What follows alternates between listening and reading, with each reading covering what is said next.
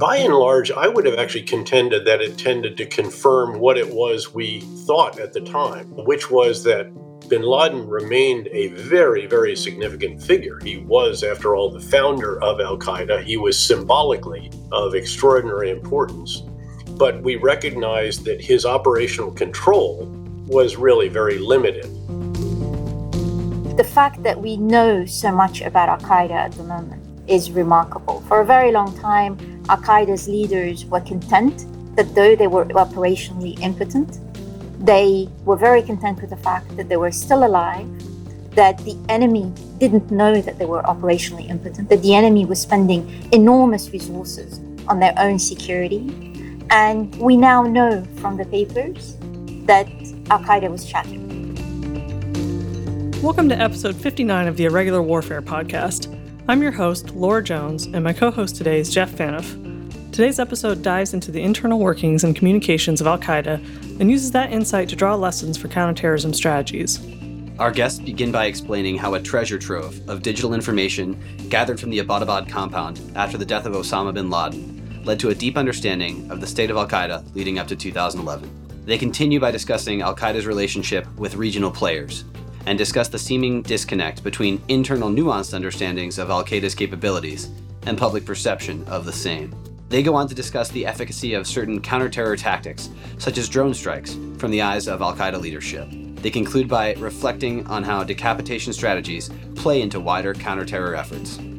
General David H. Petraeus served over 37 years in the U.S. military, culminating his career with 6 consecutive commands, 5 of which were in combat, including command of the surge in Iraq, command of U.S. Central Command, and command of coalition forces in Afghanistan. Following retirement from the military, he served as the director of the CIA. General Petraeus graduated with distinction from the U.S. Military Academy and earned a Ph.D. from Princeton University's School of Public and International Affairs. He is now a partner at KKR and chairman of the KKR Global Institute. Dr. Nellie LaHood is currently an associate professor of security studies at the Army War College. Her research is focused on the evolution and ideology of al-Qaeda and the Islamic State. Prior to teaching at the War College, Dr. LaHood was a senior fellow at New America. She previously served as an associate professor at the Department of Social Sciences and senior associate at the Combating Terrorism Center at the U.S. Military Academy at West Point. She is the author of The Bin Laden Papers, How the Abbottabad Raid Revealed the Truth About al-Qaeda, Its Leader, and His Family, which forms the basis of our conversation. You are listening to the Irregular Warfare podcast, a joint production of the Princeton Empirical Studies of Conflict Project and the Modern War Institute at West Point, dedicated to bridging the gap between scholars and practitioners to support the community of irregular warfare professionals. Here's our conversation with General David Petraeus and Dr. Nellie LaHood. General David Petraeus, Dr. Nellie LaHood, thank you so much for being with us at the Irregular Warfare podcast today. We're really looking forward to starting this conversation and getting into the Bin Laden papers and talking about counterterrorism strategies. Great to be with you. Thanks. Big fan of the podcast. Keep up the great work. Thank you for hosting me. I'm delighted to be with you. To start us off, Dr. LaHood, if you could, a theme in your book seems to be that the United States misjudged al-Qaeda as an organization, at least publicly, in terms of overall capability and effectiveness after the initial invasion of Afghanistan. What do the Bin Laden papers say about the state of al-Qaeda in the 10-year period from 2001 to 2011? Let me say a few words about what the Bin Laden papers are about, and they actually owe their existence to the Special Operations Forces who carried out the Abbottabad raid that killed bin Laden in his compound in Abbottabad in May 2011. The mission was supposed to be completed within 30 minutes. The SEALs were trained for this. And while the mission was underway, and though bin Laden was killed before the 30 minutes were up, the SEALs still requested additional time on the ground because they found some computers and electronic gear on the second floor. Now, I learned from members of the SOF community that this was routine, that since the launch of Operation Enduring Freedom in October 2001, all SOF operations included sensitive site exploitation, SSE. So Admiral McRaven immediately recognized the potential invaluable intelligence that these computers and electronic gear could yield, and he gave the go-ahead. I reached out to him to inquire about the additional time that the SEALs spent on the ground. And he kindly let me know that at 40 minutes, he told them to wrap it up. And 8 minutes later or so, they took off. Now, what we have now, thanks to these additional 18 minutes, is a vast rich collection. Within a year after the raid, the Office of the Director of National Intelligence, the ODNI, declassified some 17 documents through the Combating Terrorism Center at West Point. And subsequently, the ODNI declassified 3 other batches on its own website. But in November 2017, the CIA declassified the largest batch of documents. Now, we're talking a massive volume. According to their press release, over 470,000 files. And they said that they declassified everything that they were ever going to declassify. Now, when I decided that I was going to write a book based on these papers, I must have clicked on thousands of files before I determined that the text files were going to be the most important. And with the help of 2 research assistants, we went through all the text files, nearly 97,000 files, and we identified what was internal documents and what was not. Once we identified the internal communications, we identified about 6,000 Arabic pages of Al-Qaeda's internal communications. Now, with the risk of stating the obvious, these were not meant for public consumption. These were Al-Qaeda's closely guarded secrets. Now, the files, these 6,000 pages, are brimming with revelations. And to your question, Laura, they transform our understanding about Al-Qaeda's fate post 9/11 and its inner workings. For nearly a decade after 9/11, Al-Qaeda was assumed to be responsible for international terrorist attacks that were carried out in the name of jihad. Now, the papers reveal a different story altogether. We learned from the letters that in the wake of Operation Enduring Freedom, bin Laden had to disappear out of necessity. And for nearly 3 years, he wasn't able to communicate with his associates. Al-Qaeda itself was shattered following the Taliban's collapse in early December 2001. And when bin Laden resumed contact with his associates in 2004, they apprised him of the group's grim situation. The letters speak of the group's afflictions, aimlessness, and ordeals. And judging by subsequent letters, Al-Qaeda did not regain its ability to mount international attacks after 9/11. Now, to be sure, Al-Qaeda was responsible for the November 2002 Mombasa attacks. And the reason why Al-Qaeda was able to pull off this attack is because the operatives who planned these attacks had been dispatched to East Africa before 9/11. Now, on this basis, it's a completely different story from the one that we've known about Al-Qaeda's abilities and involvement in global jihad. Now, global jihad continued after Al-Qaeda was shattered, but judging by the letters, as I said earlier, Al-Qaeda was not behind these attacks, but other non-state actors acting in the name of jihad, sometimes acting in Al-Qaeda's name, carried out these attacks. So, General Petraeus, did the information revealed in these papers align with how the U.S. viewed the state of Al-Qaeda at the time? Or was this enlightening to you? There were really several cuts of analysis at these different papers. The first was sort of the standard, what we always did, what JSOC forces always did after an operation, which is an immediate, if you will, tactical analysis.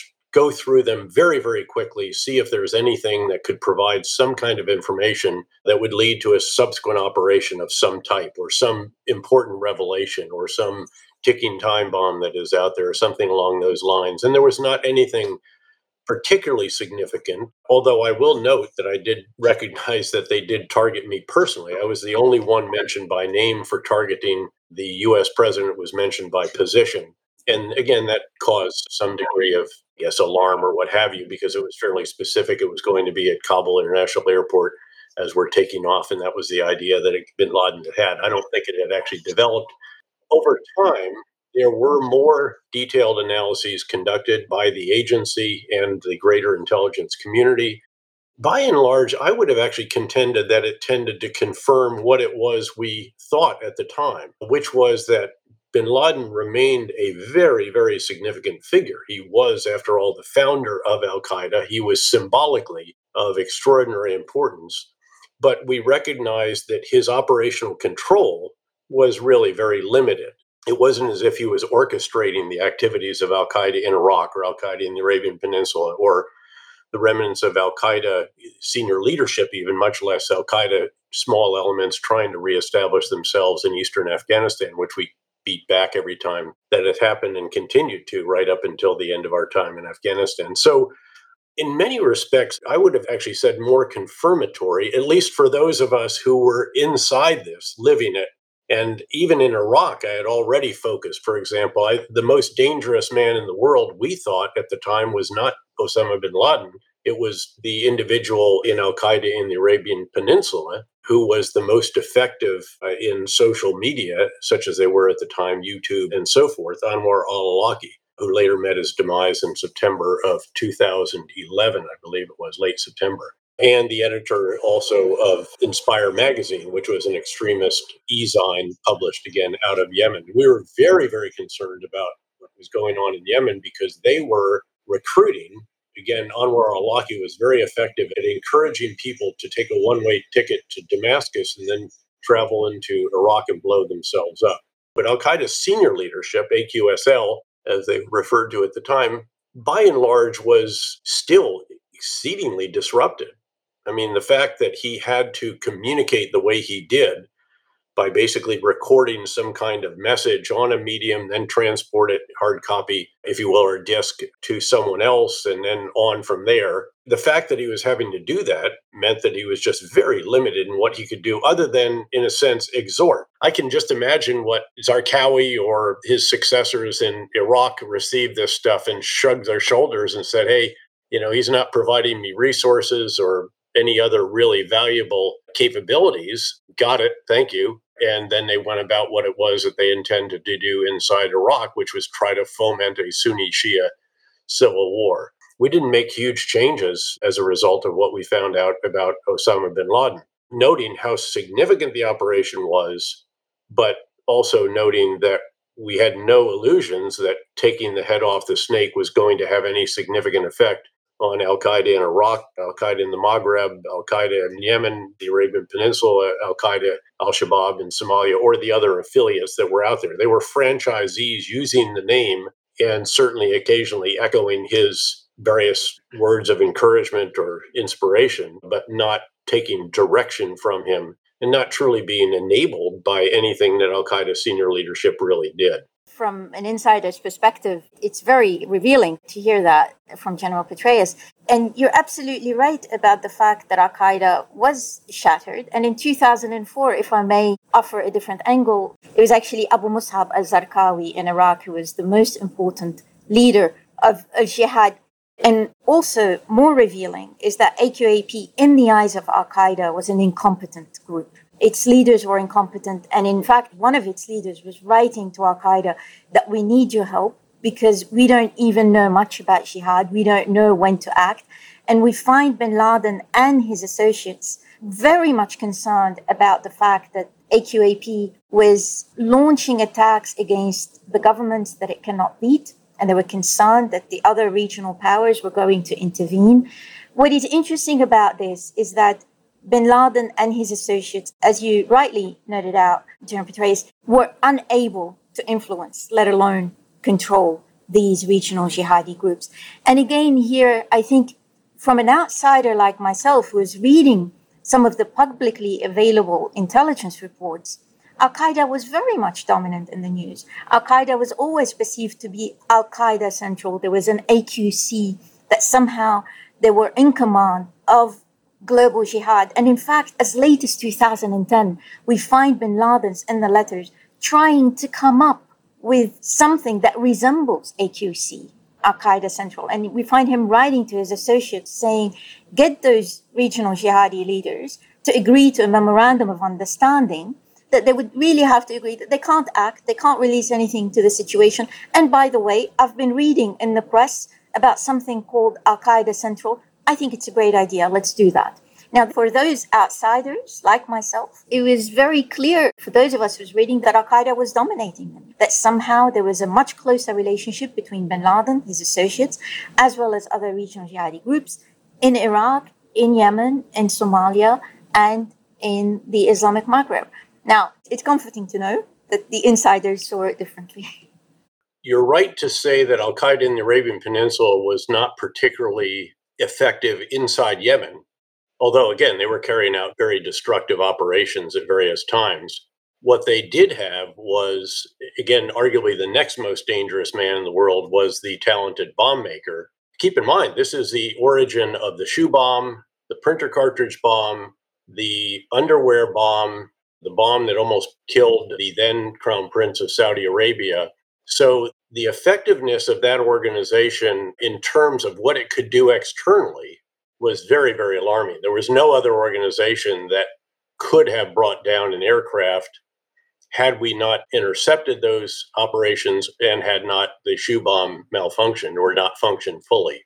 So that was the concern. And again, from the perspective of the guy commanding on the ground during the surge in Iraq, Zarqawi's dead, but there was another leader that steps up. The fact is that the biggest and most damaging type of attack at that time in Iraq were those that we termed high profile attacks. And these, again, suicide bomb vest or suicide car bombs that were responsible in a single day one time in Iraq, in Baghdad, in 3 different market bombings, killing over 150 Iraqi innocent civilians and wounding several times that number. So these were absolutely deadly. And they were inspired by Anwar al-Awlaki, who was the one, more than anyone else in the world, who seemed to be able to encourage individuals successfully to fly to Damascus, link up with the facilitators in Syria, and then go into Iraq and blow yourselves up for the cause.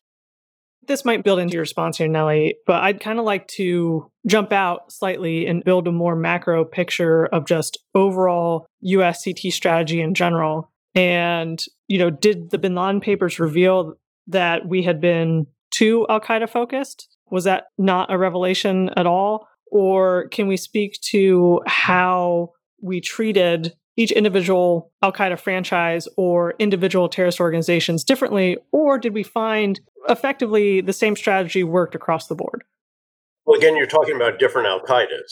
And so we literally distinguish between AQSL, whatever state it may have been in, as long as bin Laden was alive, actually, as long as Zawahiri is alive, there is an AQSL. Whether it is significant or not is another question. And in our view, it was very significant symbolically. Even the just occasional appearance in some media at all by a leader of AQSL was significant. It means they're still out there. Bin Laden has survived. He's thumbing his nose at the great United States, and we can't even seem to locate this guy who caused the worst, planned and executed the worst terrorist attack on our soil in history. The bottom line is that we approached each of these different franchises fairly discreetly, with some exceptions. If I may ask a question here from General Petraeus, and I see the point about those fighters crossing from Syria into Iraq, what also the papers reveal, and because there was quite a lot of media attention about the Syrian fighters, but what also the papers reveal is that there were hundreds of fighters crossing from Saudi Arabia and from Jordan into Iraq. These didn't gain much of a press. And in fact, we know this because the intermediary from Iraq went and met with Al-Qaeda's leaders, because when they wanted to become under the umbrella, this is the intermediary of Zarqawi, put it to Al-Qaeda's leaders that we have, with God's help, God willing, quote unquote, we are gaining quite a lot of fighters. The fighters from Syria were not as significant as those who were crossing the border from Saudi Arabia and from Jordan. It was somehow easier in the press to be talking about Syria, but somehow very little attention was given to other friendlier states, I suppose, to the United States. Yeah, we gave a lot of attention to them. And so the comprehensive approach that we ultimately adopted when I was the commander of the surge in Iraq, as we had a comprehensive approach for everything, because again, no single action is enough. Again, decapitation is necessary but not sufficient.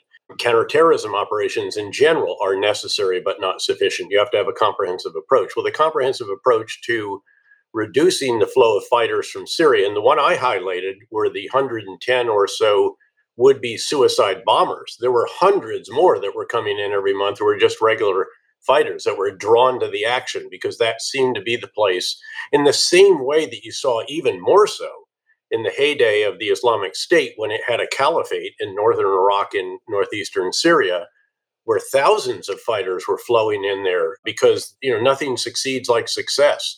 They had a very aggressive and effective social media campaign. They could offer a young man who felt disaffected somewhere else, unemployed, not part of a society, what he wanted. But the flow through Syria was very important. And what we requested and what the State Department did was have their Assistant Secretary for Counterterrorism, who happened to be a retired three-star and former JSOC commander. He literally went all around the region and asked countries like the Kingdom of Saudi Arabia, will you stop the flow of military-age males on a one-way ticket from Riyadh or wherever to Damascus? Because they are flowing into Iraq. Some of them are blowing themselves up and others are becoming fighters. And we had very, very good support from those different countries. And that was part of what reduced the flow. There were a number of other activities as well. And ultimately, the key leader who was facilitating that, as you will recall, also was brought to justice, I think, in October of 2008, roughly. Yeah, Dr. Lahoud, we'd like to dig in on some specific claims that are made in your book. And specifically here, I'd like to ask you about drone strikes and how Al-Qaeda viewed them and whether they were strategically effective in terms of their use in this case.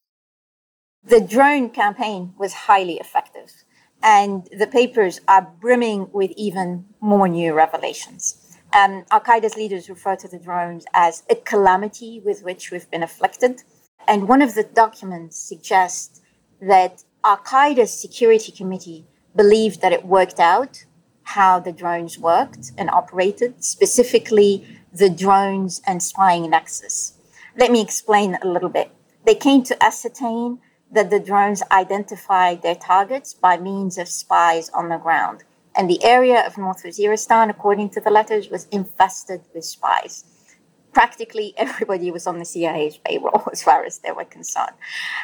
And we find, in the book, I translate long passages from these letters about the fact that the spies, according to Al-Qaeda, use a variety of tools to communicate the location of the target by placing these tools on the roofs of houses, cars, or the like.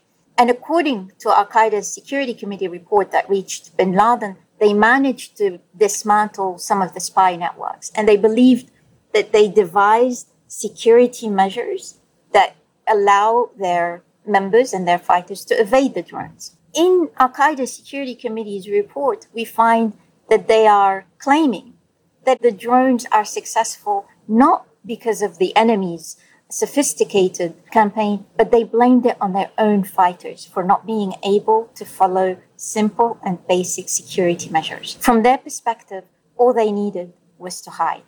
And two factors contributed to the success of the drones from Al-Qaeda's side. We're talking about people who took up fighting who took up jihad in God's path, and all of a sudden they're being asked to hide. So hiding was not really part of the sort of ideological culture, if you like. So it was very difficult for Al-Qaeda to discipline their fighters on that front. The second factor that contributed to the success of the drones was that spying is unlawful in Islam. In Islam, Muslims are not supposed to spy on fellow Muslims.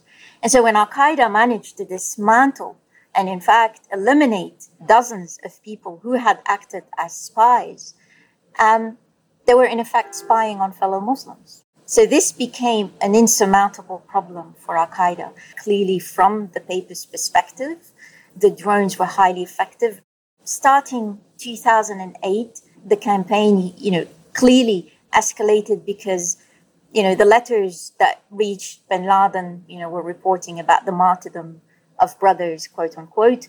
And by 2011, we find bin Laden's top associate telling him, many of us are going to die because the groups here cannot be disciplined. Nobody is listening to us. And they were resigned that they were going to die. I'd just add here, I think we sensed that drones were a game changer. A lot of us had experienced essentially the development of capabilities of drones from the moment where we did the invasion of Iraq when I was a two-star general division commander. And there was one drone, as I recall, one Predator for the entire U.S. Army Corps. And we were all fighting over the three Army divisions and trying to get priority, and the feed was not particularly clear or precise, to the point that it was becoming much, much more important. And as we'll discuss later on, it's become even more important over the years. It enables an entire new way of carrying out counterterrorism and counterinsurgency operations. So again, hugely, hugely significant in the fight against Al-Qaeda senior leadership and also the leaders of Al-Qaeda affiliates really throughout the world. Second, we were really quite amused or really quite enjoyed the paranoia that was revealed in the files in the papers of Al-Qaeda senior leadership, especially because we knew about this during the time. I mean, we were getting lots of real-time feedback from all variety of different sources and methods. And indeed, we sought to plant the seeds of additional worry and additional concern where we could to make them even more paranoid so that they would be even less capable and even more limited in their abilities to communicate. That said, we did feel that there needed to be refinements to the conduct of drone operations. I had always had on the wall of my operations centers from the time that I was a 2-star in Iraq through the 3- and 4-star tours there, Central Command, Afghanistan, and so forth. We always had a sign that asked a question. Will this operation take more bad guys off the street than it creates by its conduct? That's a pretty important question. The bottom line is that if an operation is going to create more bad guys by its conduct than it actually takes off the battlefield, you're supposed to go sit under a tree until the thought of that operation passes. And the point is that you have to be very, very careful in the conduct of drone strikes. Needless to say, not to have innocent civilians killed, not to have collateral damage or damage of important infrastructure, etc., if that is at all avoidable. And again, there are rules of engagement that govern all this. And our sense was around this particular time that, again, we needed to make refinements to that. And indeed, that is what was done in the years that lay ahead. I'd like to go into another avenue that Dr. LaHood, you bring up in the book, and you kind of explore Al-Qaeda's relationship and the senior leadership relationship with countries like Pakistan, Iran, and the Afghan Taliban. And I was wondering if you could kind of just introduce us to those themes and what you found through exploring these papers. And then General Petraeus, if you could follow up on that, just with how Al-Qaeda's relationships with those entities and those governments affected our broader policy and strategies when we went after their organization. So Al-Qaeda is a non-state actor, and I've been studying the group for a very long time, and it didn't surprise me at all that the papers were littered with hostility towards states such as Pakistan and Iran. Still, they bring up some new revelations. We learned from the papers that, as far as Al-Qaeda was concerned, the Pakistan's intelligence agency, the ISI, from Al-Qaeda's perspective, the ISI and the CIA were two sides of the same coin. They were convinced that the ISI was helping the CIA in North Waziristan to recruit spies and so on. It is remarkable. We find bin Laden's papers in his own letters. He goes on after, the ISI and anybody that collaborates with them. And in fact, this really corroborates his public statements against Pakistan. But interestingly, we know a little bit more about what Pakistan did earlier on after 9/11. We learned from the papers that some of Al-Qaeda's senior leaders fled Afghanistan to Pakistan initially, where they were met by a comprehensive campaign of arrest. And according to the letters, some 600 brothers were captured by the ISI and many were killed. So Al-Qaeda's leaders, the remaining leaders, decided that they were going to cross illegally into Iran. There, they had the support of what they refer to in the letters as the Baluch brothers. These are Sunni militants who work against the Iranian regime, and they helped Al-Qaeda's leaders, who included one of bin Laden's wives and some of his children, to forge IDs and to rent houses. For almost a year, they were able to evade the authorities in Iran. But once the Iranian authorities tracked them down, initially they imprisoned the men. And the men, at a certain point, after months of imprisonment, they went on hunger strike, and they decided that we're going to combine the men and their women and children together. So clearly, Pakistan and Iran were no friends of Al-Qaeda. If anything, they constrained a great deal Al-Qaeda's ability to be operational. Now, from my perspective, I was surprised, if not shocked, about Al-Qaeda's relationship with the Afghan Taliban. Let me be clear. Bin Laden and his associates continued to maintain their loyalty to Mullah Omar, whom they considered to be sincere. Other senior Afghan leaders was a completely different story. And we learned from the letters that as early as 2004, perhaps even earlier, Al-Qaeda felt concerned about the Afghan Taliban. They thought that they may be betrayed by the Afghan Taliban, who were lured by the American dollars. And in 2004, Bin Laden's associates recommended to Bin Laden that they should pack up and leave and head to Iraq, where, according to the letters, when God knew of our afflictions, he opened the door of jihad for us in Iraq. As of 2007, the letters speak that the Afghan Taliban, the senior Afghan Taliban leaders, wanted to be dissociated from Al-Qaeda because they no longer wanted to be associated with the label terrorism. And in 2010, Bin Laden's successor, Ayman al-Zawahiri, he writes in a letter to Bin Laden fearing that he sensed that the Afghan Taliban were psychologically ready to enter into negotiations with the United States that would render Al-Qaeda operationally impotent. I would generally agree with all of that. I think that Dr. Lahoud has captured the papers, which capture the reality quite well. I would offer the relationship with Iran was a bit more fraught in the sense that on occasion, our belief was that they allowed transit of some al-Qaeda figures through Iran, given that they were going to fight the Americans. And so it was not uniformly prohibitive of al-Qaeda transit, but certainly the fact that so many were imprisoned and so forth was very, very significant and known at that time. With Pakistan, I think you've captured exactly right. Frankly, Pakistan would have preferred that al-Qaeda just went away and died. They were a source of enormous friction with the United States. And then I think very importantly, you've captured the relationship between Mullah Omar and bin Laden very well. But the fact is that that didn't extend into the ranks, that this was really a personal relationship, keeping in mind that, of course, Mullah Omar brought about his own demise, or at least the demise of the Taliban regime, by refusing an American request to expel al-Qaeda from their soil and to deal with them. He did not. We came in and toppled the Taliban regime. So that relationship was very, very close. So the relationship between the rank and file, again, was not particularly one of real affection at all. Again, a little bit different with the Haqqani network, the Haqqani wing of the overarching Afghan Taliban structure. But I think that the papers captured this right. I think your interpretation of those, again, is spot on. On the Haqqani point, that is very interesting because, as you said, General Petraeus, they were very close, Al-Qaeda and the Haqqanis. It is clear from the papers that they were close, that they trusted the Haqqanis. However, in 2010, when they were mentioning when Bob Woodward's book came out, Obama's Wars, some passages were translated for bin Laden's attention. And in that book, Bob Woodward mentioned something about the Haqqanis and Pakistan as ISI. And there was, I think, I am speculating a bit, but there was a hint in the letters that there was a question mark about, is it possible that the Haqqanis could be close to the ISI? And, now we know that the Haqqanis now are on board with the rest of the Afghan Taliban. So it may be the case that as of 2010, Al-Qaeda's leaders began to suspect that the Haqqanis might want to go their own separate ways and pursue their own agenda.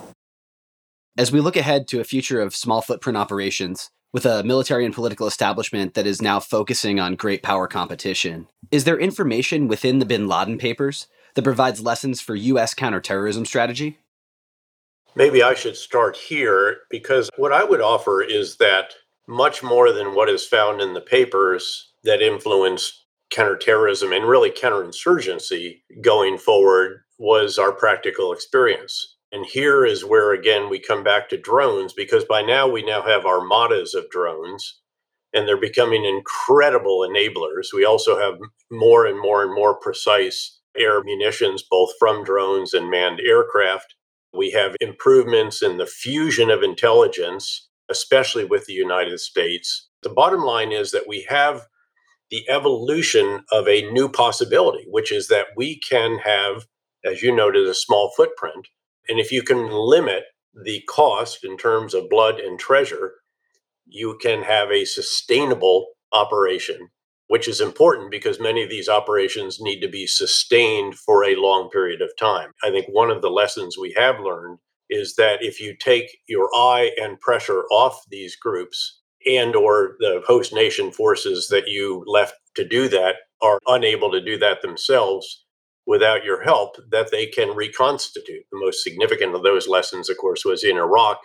But the possibility, because of the advent of, again, armadas of drones, fusion of intelligence, and an awareness of how better to perform, not just train and equip, those have to be a part of this, but it's the advise, assist, and enable. And I would submit that that's a more descriptive term than by, with, and through, which is ungrammatical as well as less descriptive.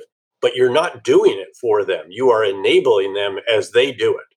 So the Iraqi security forces reconstitute themselves. We help them do that in the wake of the blows struck by the Islamic State. And then we advise, assist, and enable them as they retake these different areas of Tikrit and northern Iraq, and ultimately the Battle of Mosul, the location of the capital of the Islamic State in Iraq, and then, of course, Raqqa in Syria and other areas in Syria as well. That is dramatic. That is very, very significant because, again, it enables you to have a sustainable and therefore sustained campaign. That is essentially what we are doing throughout Africa now with very small footprints. And I support the reinsertion of U.S. forces, very small forces into Somalia, for example. Again, even if you can't carry out the comprehensive civil military counterinsurgency campaign that is actually needed in Somalia, as an example, or many of the other locations, at least you can carry out disruptive activities. And the element that will enable you best to do the disruption in many cases will be drone strikes and or precision airstrikes that are enabled by drones pinpointing the location of particularly important senior leaders, and even in some cases supporting host nation forces or regional forces as they are carrying out operations on the ground. So I think this is actually revolutionary. And I applaud the U.S. Army, which created now, I think it's 5 security force assistance brigades that are designed essentially to perform advise, assist, and enable operations and avoid having to take a conventional brigade combat team of 3,500 to 4,000 soldiers and strip it down to, say, 1,500 to 2,000 to carry out a particular mission for which we now have the SFABs. And I think the experience of which so far is pretty impressive. I'd like to offer 2 reflections, and I would like, if I may, invite General Petraeus to comment on these issues. And this, I want to go back to the drones. Generally speaking, judging by the letters, the drones were highly effective. But if Al-Qaeda is correct that they managed to work out how the drones operated, will they be as effective when it comes to other more disciplined groups? This is one element. The other element about the drones, I don't want to minimize how impressive the CIA seems to have been. And to be clear, some women and children of Al-Qaeda's fighters were killed during the drones, but it is clear from Al-Qaeda's leaders' letters that the drones were very precise. So they were horrified by how precise they were, which suggests to me that the CIA was not really taking any shortcuts in terms of its reconnaissance missions. The point that I want to raise is that the drones remain contested under international law. And the international law professor, Philip Alston at NYU, has raised this issue time and again. And the late General Powell has suggested that perhaps we should remove the CIA from having the main authority over the drones and hand it to the army. Because the reason why the drones remain contested under international law because they lack accountability and transparency. If the Pentagon has the authority over the drones, this would be a completely different situation. And I wonder what General Petraeus has to say about this aspect, because frankly, judging by the letters, I don't see anything that the CIA should be hiding. And I don't see any suggestions that somehow that the CIA was being indiscriminate and its drone attacks. So I wonder if there is any possibility that the Pentagon should have authority over this. Well, that's been a big debate in various administrations over the years, actually. And what you run into is a conundrum. And I'm not going to acknowledge that the CIA does conduct operations or anything else. All I will stipulate is that if the CIA carries out operations, kinetic operations, by necessity, it has to be under Title 50 authority. So it has to be under the heading of covert action. And one of the requirements of covert action is that you don't talk about it. You can selectively release, as the president did, for example, in the wake of the raid that brought Osama bin Laden to justice. But you have to be very careful in how much you do that, or you have to declassify everything. But the fact that it's Title 50 has significant advantages. It has some drawbacks. And I experienced those drawbacks over the years a couple of different times where I said, without getting specific, we need to come up on the net on this. We're getting hammered in the court of public opinion, and it's not true what they're saying. This is a seriously bad guy, whatever it may be. This is perhaps when I was in uniform and something happened. And yet you cannot, because it is Title 50. It's just one of life's great conundrums. The fact is, again, without confirming or denying the conduct of these operations, what I will say is that there is no organization that actually remotely can do what the CIA can do. Keep in mind that there are individuals in the Counterterrorism Center that had been there for a decade or so that were determined to stay until bin Laden was brought to justice, then someone else, what have you. And they can continue to progress and all the rest of this. Whereas if you look at a typical headquarters of an extraordinary unit within JSOC, they're rotating. And the commissioned officers in particular can only spend a couple of years there. They have to go to another organization. They have to go to a staff college, a war college, what have you. So the point is that the expertise in the actual headquarters that is conducting operations to identify and find very serious terrorists is just unequal. And again, I think I'm the only one that has had the privilege to observe really closely what you have in the military in that regard, and then also very closely, obviously, what you have at the agency. As we begin to conclude our conversation, I'd like to ask about the broader implications for decapitation strategies within counterterrorism. Was targeting al-Qaeda's senior leadership in bin Laden really an effective part of our CT strategy? And Dr. Lahoud, I'd like to start with you and what you saw in the papers about al-Qaeda's perception of our decapitation strategy.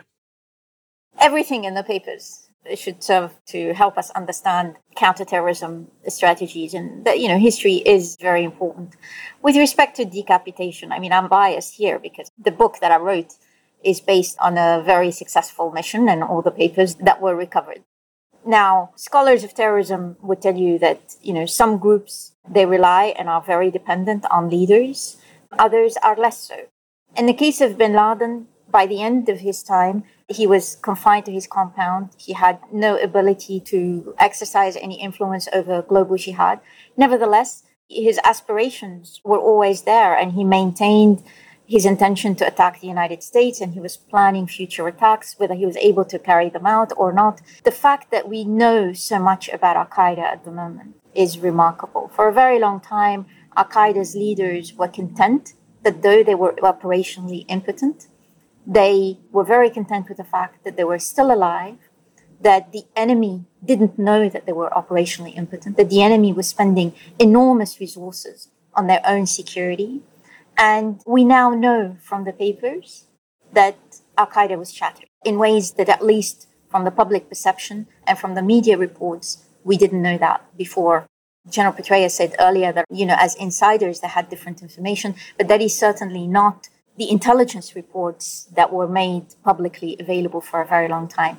So in the eyes of itself, al-Qaeda's leaders, as well as other jihadi groups, now realize they can see themselves in the mirror as being much weaker than they actually were, that the fact that they could sound menacing is not necessarily a source of power. Well, let me just add then that certainly decapitation operations targeting senior leaders are absolutely necessary. They are essential, but they are not sufficient. It generally requires more. You have to have a comprehensive, again, civil, military, and for lack of a better term, counterinsurgency strategy, even to deal with large terrorist organizations. Certainly, it's something like the Islamic State, but also Al Qaeda in Iraq. And if you look at the Anaconda strategy slide that we developed when I was privileged to command the surge in Iraq, and this was a slide that basically depicted our approach to the Al Qaeda in Iraq elements and also to the most dangerous Sunni insurgent elements.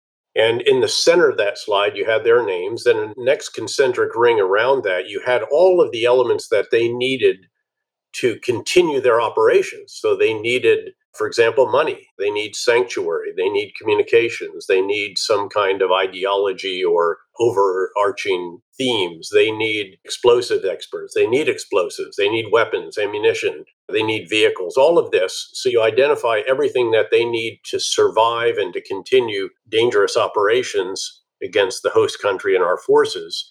And then we, around that, have all of the activities that we're pursuing in a very comprehensive manner. And then the question is, how do you keep them from having that? And we designed specific activities and campaigns to deny that. We had a financial action task force. We had the effort to, again, counter the flow of fighters and suicide bombers through Syria. Obviously, we had, again, decapitation. We had the capture kill operations. We had a variety of other activities also, though, to convince the people to support us instead of tacitly or actively supporting Al Qaeda or the Sunni insurgents. You obviously have to train host nation forces, host nation CT forces, host nation conventional, and then police and all the rest of that. It's rule of law, it's detainee operations, it's intelligence, it's local politics, it's national politics. All of this, in other words, you need more than operations by counterterrorist forces to deal with this. In fact, you need much more than that. What then are broader implications for the exploitation of SSE and the integration of that as actionable intelligence from the tactical to strategic level? And then also in academic study, these bin Laden papers were pretty rapidly declassified and available for public consumption. So are there broader lessons for this going future? Well, first of all, the sensitive site exploitation, SSE as it was termed, evolved very rapidly over the years. I would argue that it actually started to a slight degree with the operations that were conducted in Bosnia, actually, again, immediately after 9/11 and in that first year after it. And then, of course, what was going on in Afghanistan at the same time. But as an example, what was seized in one of the particular raids against the Benevolence International Foundation actually put the head of that in jail in the United States by what was found and then shared with the FBI, who was part of that particular operation. By the way, we took an approach that I would commend now as well, which is to start with a legal focus rather than just a counterterrorism focus. And there's a difference, or an intelligence focus, because if you start with the idea that you might actually prosecute someone in a court of law, there are techniques that you use in terms of chain of custody and all the rest of that that are a little more rigorous than if you're trying to just tear through the stuff and immediately exploit it tactically to turn within the enemy's decision cycle and then more specifically over time. But when it came to Iraq and JSOC, what General McChrystal built there in particular was just a machine. And I walked through that process several times over the years in different positions to see how it was evolving, that they would take the hard drives out of computers. Those would go in one box. And there was a whole team that did nothing but quickly exploit what was on the hard drive. There was a pocket litter. There were cell phones. There were other laptops. Again, all of the different potential items that you could pick up on an objective as you went after a particular high-value target. We knew very rapidly how to exploit it. And then over time, how you did in the same way that the bin Laden papers were immediately exploited for anything that might be immediately useful and relevant, and then more detailed over time, and eventually actually declassifying it in the way that ultimately was the case. I should just note, by the way, though, that there were many people at the time who felt that there was stonewalling on this, and there were accusations that there were even cover-ups because we weren't releasing it fast enough. And that was not at all the case. We knew what was in there, that had been exploited. It was really just a laborious process. As Dr. LaHood mentioned, we're talking about tens of thousands, actually, I guess it was, of actual individual files that had to be combed through in another language, of course, and then declassified. And so That process obviously took a fair amount of time. And I think ultimately what was released, her analysis in particular, confirms that there was no great item here that was politically so sensitive that the administration at the time or subsequently was dragging its feet on releasing these particular documents.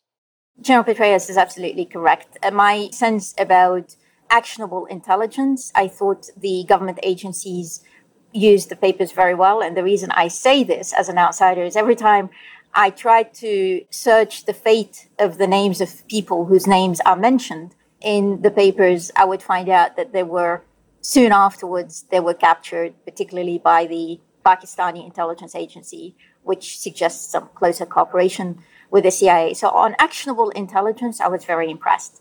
With respect to the understanding, analytical understanding, the group's strengths and weaknesses, Al-Qaeda's relationship with regional jihadi groups, I was much less impressed.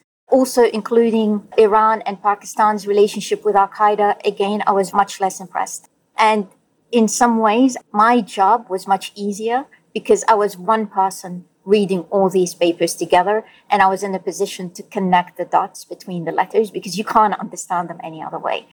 Could I just build very quickly on something that Dr. LaHood said? And that is that what she just said is accurate, that Pakistan was hugely embarrassed by the fact that the number one terrorist in the world, however ineffective he may have been actually operationally at that point in time, but still the most significant figure, the founder of Al-Qaeda, had been hiding out for years in a compound less than a mile and a half or so from the Pakistani military academy. Indeed, I'd spoken there when I was the Central Command commander, and I suspect that we were flaring, on final in our helicopter as we were about to land at the parade field or whatever the helipad at the military academy. So this was enormously embarrassing to them. And it did indeed lead to a real impetus for let's get the rest of these guys. Again, keep it in mind the source of friction that this was for the relationship with the most important country for Pakistan in the world at that time, the United States.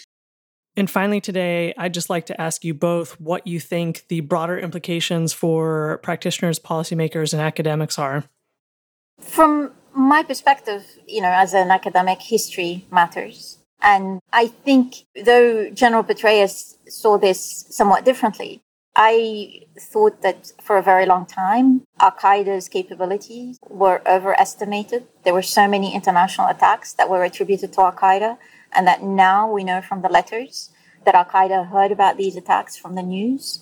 I hope that these letters and the analysis from these letters would allow us to assess the groups differently in the future. Most importantly, I guess, is not just to look at what unites groups, but also about the things, the elements that divide them. And I think one of the main shortcomings of the global war on terror is that for a very long time, global jihadi groups were assessed as if they were all one and the same, that they were all part of the same umbrella, whereas the divisions among these groups were much, much greater than what united them. Well, I think actually the organization that Dr. LaHood was part of at West Point has done this very, very well. The Counterterrorism Center there and the Social Sciences Department, again, is Truth in Lending is my old department when I was privileged to be at West Point as an instructor.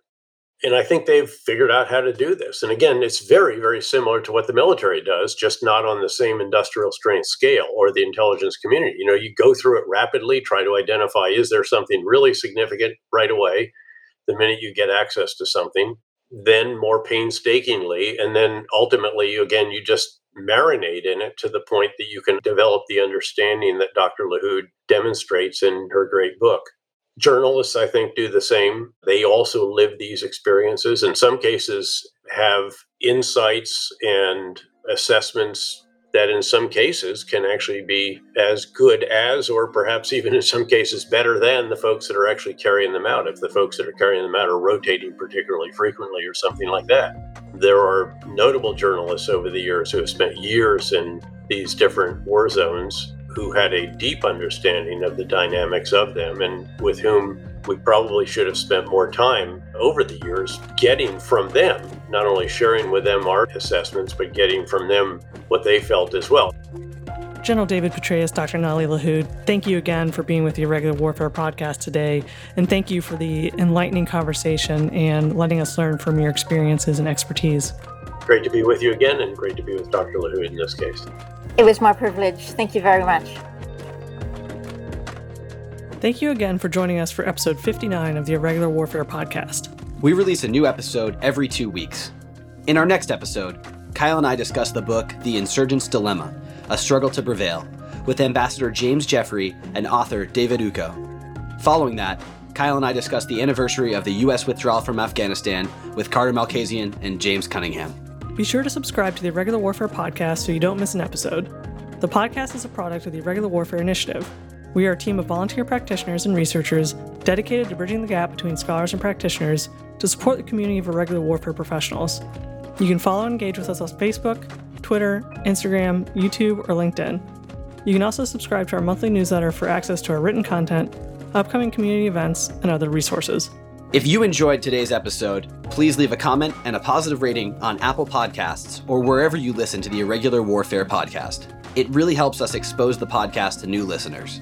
And one last note, what you hear in this episode are the views of the participants and do not represent those of Princeton, West Point, or any agency of the U.S. government. Thanks again, and we'll see you next time.